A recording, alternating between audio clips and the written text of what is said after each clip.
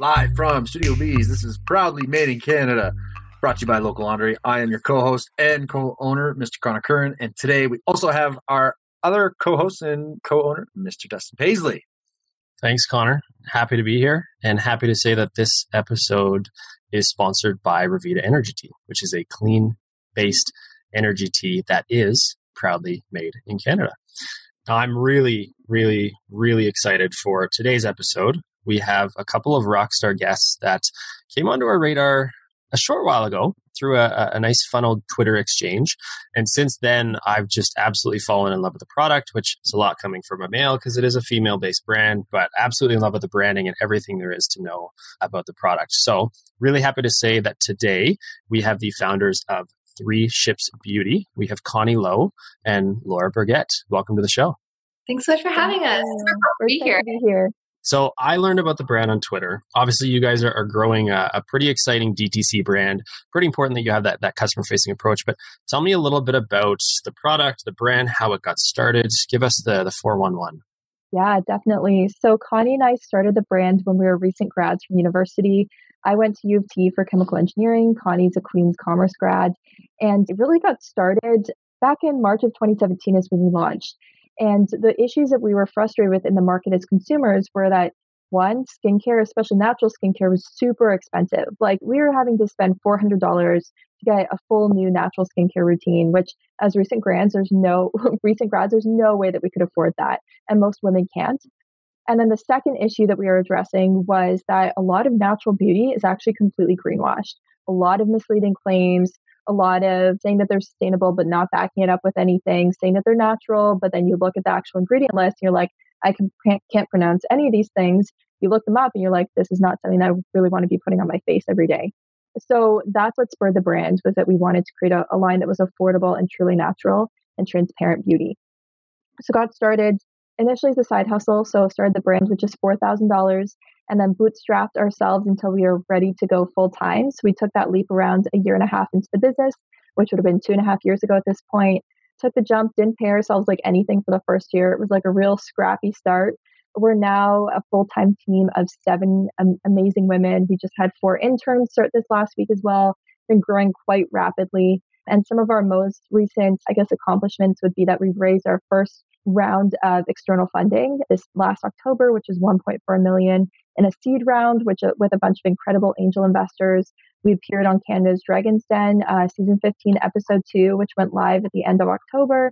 And we also have had a number of large launches within the last 6 months. So we launched into 500 Targets across the US, all the Whole Foods in Northern California, Hudson's Bay Company across Canada, Holt Renfrew, Indigo, and Urban Outfitters as well. So it's been a wild last 8 months for us. Damn, let's just say big congratulations. Holy smokes. Wow. Where do you even start with all that? Yeah, quite the list of accomplishments. Congratulations, you two. Thank you. Hopefully I didn't give too much information so early on.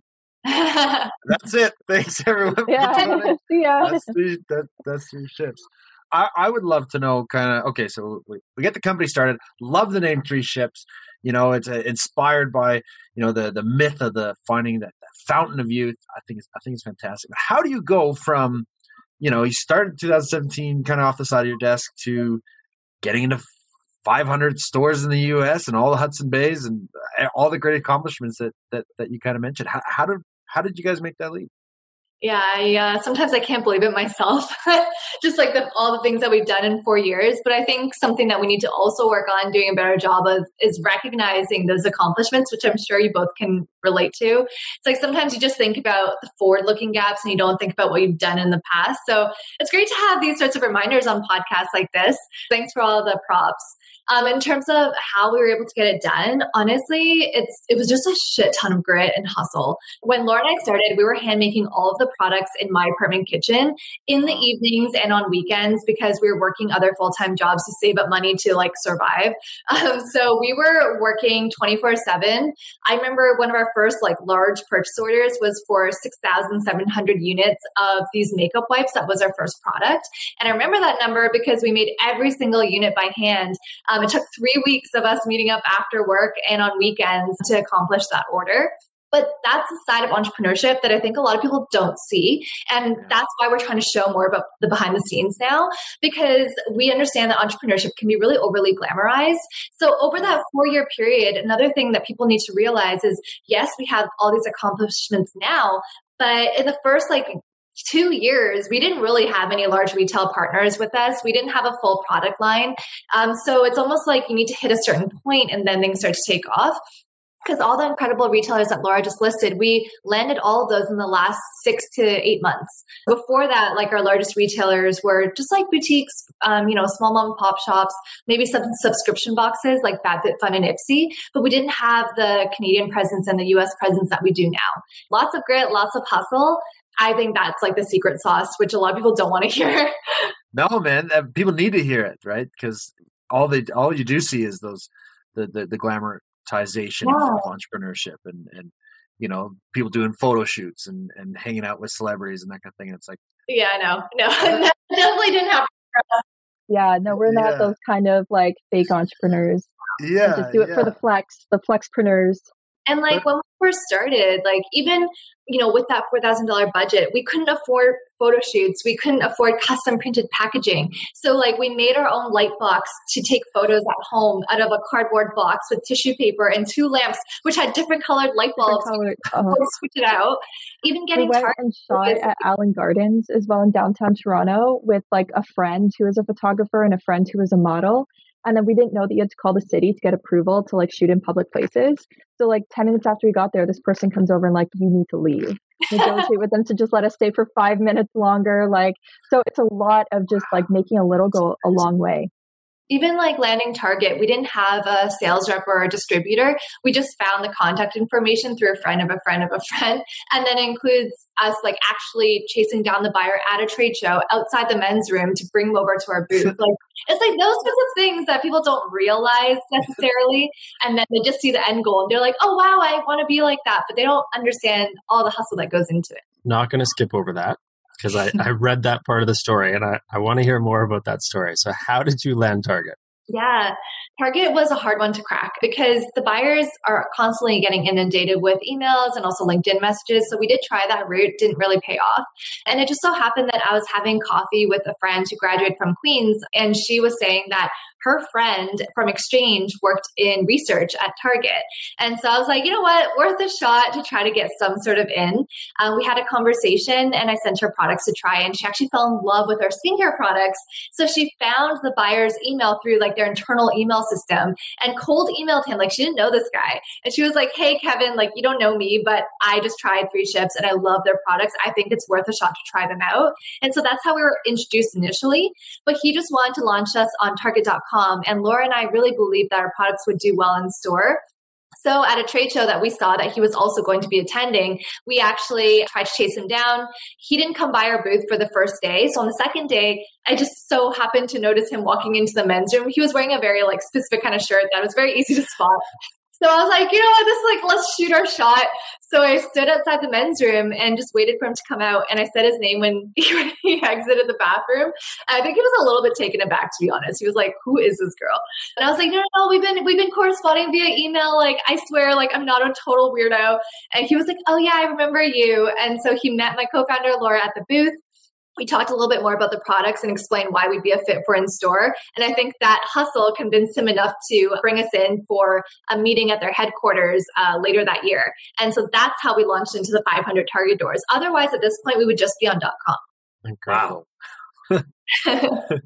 I love that. You have to have that tenacity, though. You have to be willing to put yourself kind of out there, put yourself on the line.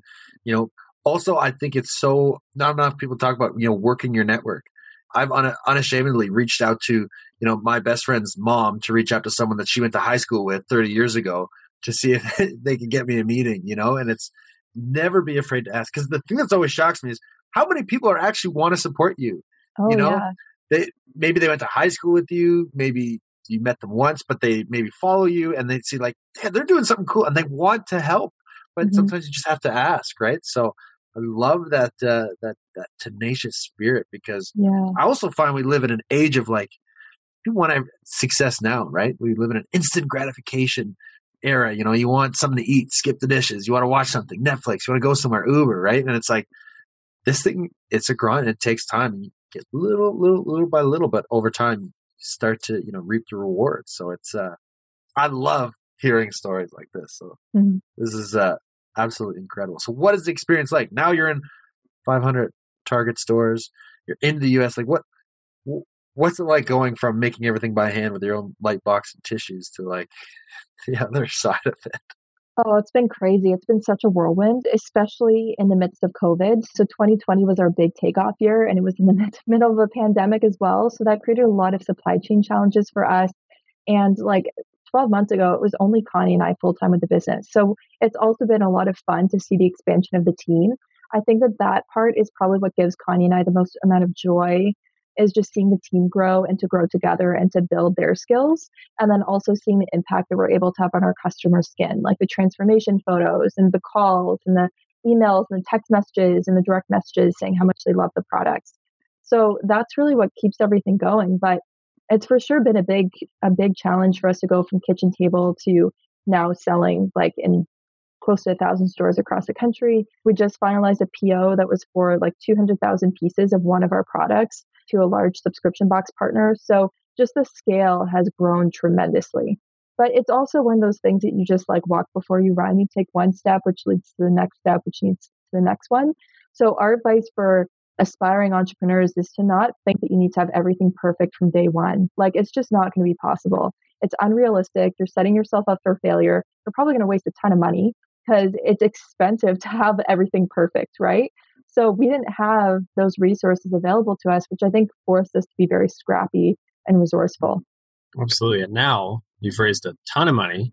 You've got a lot of resources. So tell me kind of what happens now, right? You're starting to get all these big orders.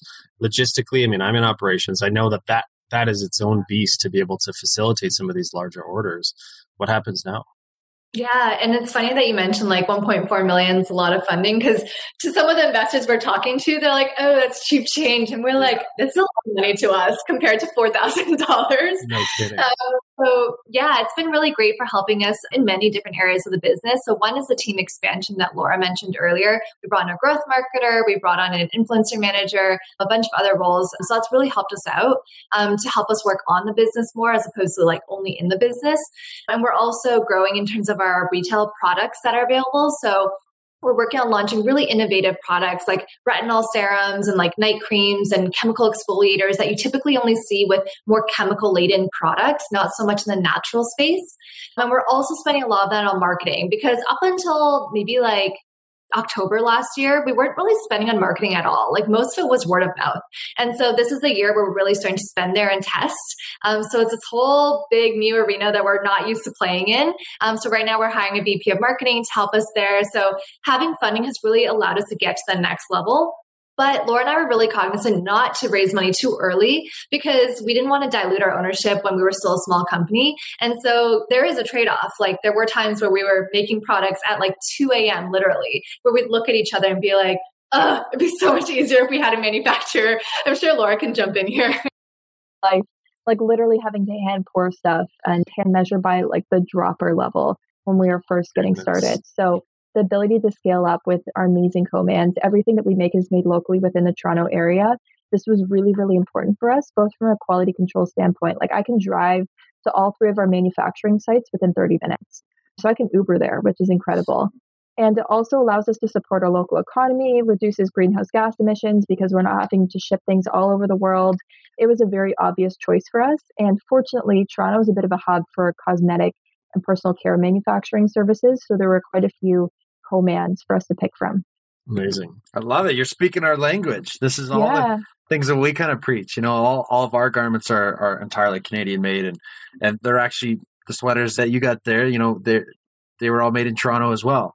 You know, and so, but all those reasons, you know, we list, you know, supporting a diverse Canadian economy, reducing our carbon footprint, but also making a better quality garment and having that hands-on approach. So much. So yeah, so many people have asked us, or we get so many emails from other manufacturers down the States that are wanting to make our stuff. They could truthfully, honestly do it for way cheaper. Same with if we went to China, they could do it for cheaper. Yeah. But we're not looking to save like 50 cents here and there on our products. It's just not worth it for us to sacrifice the quality or that made in Canada like commitment that we've made to our audience as well. Is there a lot of other Canadian-made companies in your space? Not really. I can only think of one other brand that's like a large Canadian natural skincare brand that makes everything within Canada. The vast majority of brands are out of Europe, Asia, and the US. See, that's what I love, right? Because it just by the sole fact that you're making locally, which is wild that it's the case, but you have a huge competitive advantage over all these other companies right away. Because that was one thing that we noticed. We were not always Canadian made, right? We made the switch about 3 years ago. And then all of a sudden it's like, oh, we're not competing against the big players anymore. We're not competing against all these other people that started clothing companies like us. Now, like, we're only competing with a select few because no one else is manufacturing here. And I think also it opens you up to new opportunities. Like, we have so many Canadian retailers, like massive ones, like, like Hudson's Bay was just on a call with like Walmart, Rite Aid, like Rexall, like a lot of these brand retailers are looking for like locally made brands. And because they know that their shoppers are coming in looking to shop by values. So whether it be like women owned or like made locally or has a give back component, a lot of people are coming in nowadays asking for that. So it's like a competitive advantage, not only for us, but for like our partners as well. 100%. And it's incredible too now that I think for a while, you're in the space and you're just thinking like, oh, I really hope we can get in. Like, they're doing you such a huge favor by listing your product on the shelf. But in reality, you have all these brands like yourselves who are far more sustainable. They're local. You're actually checking a lot of boxes. And in some ways, you're doing a favor to these big box stores by appeasing their customers and giving their customers the value-based brands that they're looking for. So it's almost we're seeing this flip of the table, right? Where you are getting a seat by creating the brand that you're creating. I couldn't agree more. Any advice for other brands that are looking to kind of get in big box stores? Because we've kind of went down that path, and there was a lot of learnings, from selling just, I remember when we would sell in the boutiques, and it's like, okay, yeah, I'll take 20. And they're like, okay, you drop them off, send them an invoice. And it's like, okay, bye. And then now you're working with like buyers from categories, and they're like, oh, you got to work in this system. We'll send a PO this way, and then SO that way. And you're like, just send it to our DC, and you're like, whoa, what do any of these things mean? His favorite letters in the alphabet are EDI. I knew you were going to say EDI. Yeah, EDI is the worst. It was the bane of my existence for so long. I was just about to mention when we got our first big PO from a retail partner that requested EDI, we were like, what is that? And it was still being done in my parents' basement. And so we were like, okay, like let's figure out what an ASN is and then like print that off and like what is an 850, 851? Like it was so complicated. But for your listeners, making the switch from like small retailers to large ones, it's a journey for sure. And there's some learnings. I actually did film an IGTV about this a couple months ago. It's on Free Ships Beauty Instagram, like about how to land retailers. So I recommend your listeners to check that out. I probably have a lot better tips in there, but off the top of my head, from what I remember, one of them is to take really seriously the no's that you get from these buyers, even if it's from like small brick and mortar shops, because when you listen to their reason for why they're saying no, you can refine your pitch for future pitches. So like, I think that's way better to get a no from someone than to get a yes, but then they like kind of just ghost you after. I'd rather get a solid no and an explanation. So I think that's the first tip, is to keep refining your pitch. That's something Laura and I did over the past 4 years. That's helped us so much, including even listening to the language that buyers use when they talk about brands. So then you can, weave that language, the language the buyers are used to, into your pitches. And subconsciously, I think it makes them feel more comforted. So even saying things like EDI or like planograms, like things like that, I think actually makes a big difference. They think that you're a bigger brand. And I think also when it comes to like sell-through, I think sometimes people assume that getting into the retailer is the hard part, but that's actually the easy part. Getting your product off the shelf is a really hard part. So having marketing dollars set aside to invest in retail execution, gratis, like free products for store associates, samples, training, promotions in store and out of store, influencer partnerships, podcast ads, like all of these things make a huge difference for supporting the retailers that you're launching into. And that's something that we learned, because when we first started, we weren't investing a portion of our dollars into helping our retail partners. And we definitely saw that. So in terms of like a failure we've had, we were on well.ca, so the Canadian online store, back before we rebranded, when we were still called New Body. That was like 2-3 years ago. And we actually didn't do well there, and we got kicked out. And I think it's totally understandable because we weren't investing in the partnership. And so when I pitched the buyer again, once we rebranded, I told her, I was like, I've learned so much in the past year since like we've been kicked out of well.ca. And I know we're supposed to invest in like launch bundles, like email campaigns, like Instagram takeovers on the retail partners' websites, influencer partnerships, all of that. And when I listed all of this to them, they're like, you clearly know your shit now. And so we onboard again with them and we're selling out. So I think that those are like some of the key pointers I'd recommend to your audience. And I would also, last thing I would say is be really careful about which retailers you onboard with. I think it can be very tempting to be like, oh my gosh, like, XYZ retailer reached out to me without thinking if they're a right fit for you. And like Dustin was saying, we actually have a lot more, power than we think we do in these retailer brand relationships. So just be really careful with which retailers you're saying yes to, because it can come back to bite you in the ass later. We learned the hard way. Oh no. Do you have a story to share there? Well, Yeah. We got into, it was a really exciting retailer, right? And again, it was one of those local pieces where we really fulfilled that local side of the pie that they were looking for. Unfortunately, they're just very much a discount retailer, right? And still a great brand. They're one of the largest retailers in Canada, but it just wasn't a fit for us, right? We're premium Canadian made products. Their brand is still about continuously offering those in-store discounts, those in-store promotions. And so we had a couple issues where, they were good enough to let us not have our product out when they had these large in-store buy one, get one. But it just created issues because our product was hiding in the back. It wasn't moving enough. And then we had our second largest retailer at the time dropped us because of the promotions that were happening in the other retailer because they just weren't able to compete with it. And even on our end, right? It just didn't make sense to be living off that much margin. So we terminated that agreement, and no hard feelings. They're doing tremendous. They have their own space, but we're just kind of carving out that different space, and it just doesn't fit. I'd love to, last little piece of advice. I'd love to get your thoughts on expanding into the U.S. I think, Canadians, we kind of see, going into the U.S. is such a beast because you're not just going into one country. It's almost like you're going into 50 plus mini countries, with each state having its own culture, its own laws and regulations. You give any kind of advice on companies looking to expand down south? I would say that's actually not as intimidating as people would assume it is. The government makes it pretty straightforward to understand how to export your products.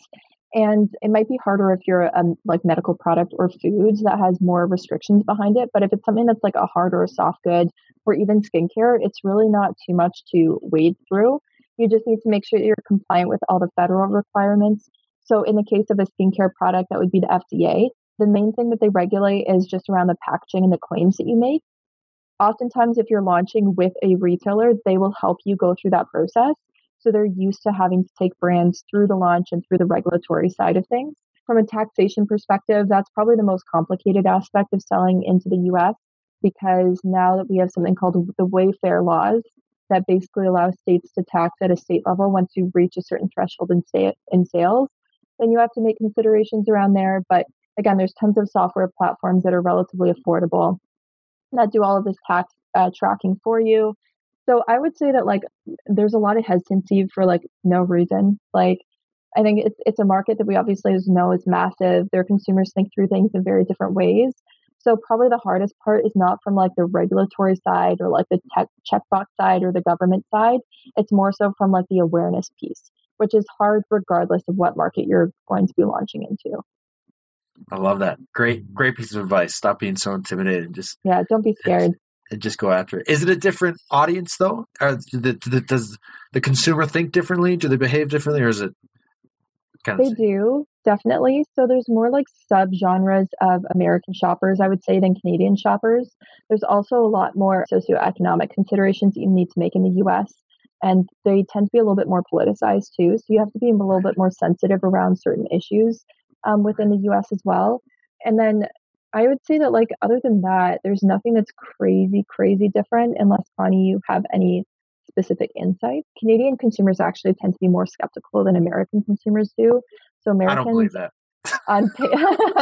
I love that. Very witty.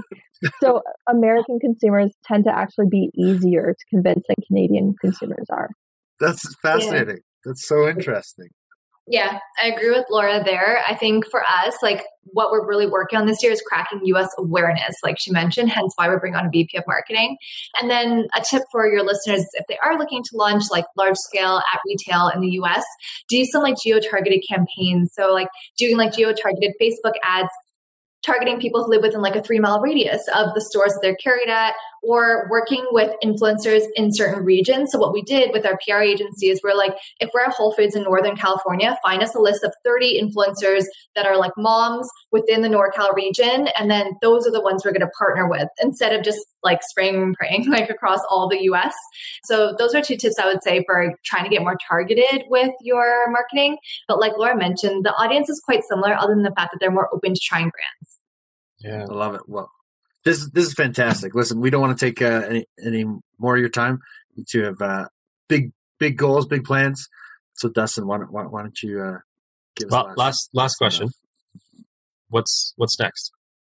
Where do you guys go from here? Yeah, that's a great question. So, Connie and I have always had aspirations to find the brand a long-term home. So, we want to sell the brand to a larger CPG company that will be able to make sure that the brand lives in excess of our lives, essentially. And we want to do that before the time that we're 30. I just turned 28 like 6 weeks ago. Connie's turning 28 in July. So we have around 2 and a bit years to go before we need to hit that number. So for us, like rapid expansion of our sales is our main priority. This year in particular, focusing on those US partnerships with Whole Foods and Target to ensure that we can see success within those accounts.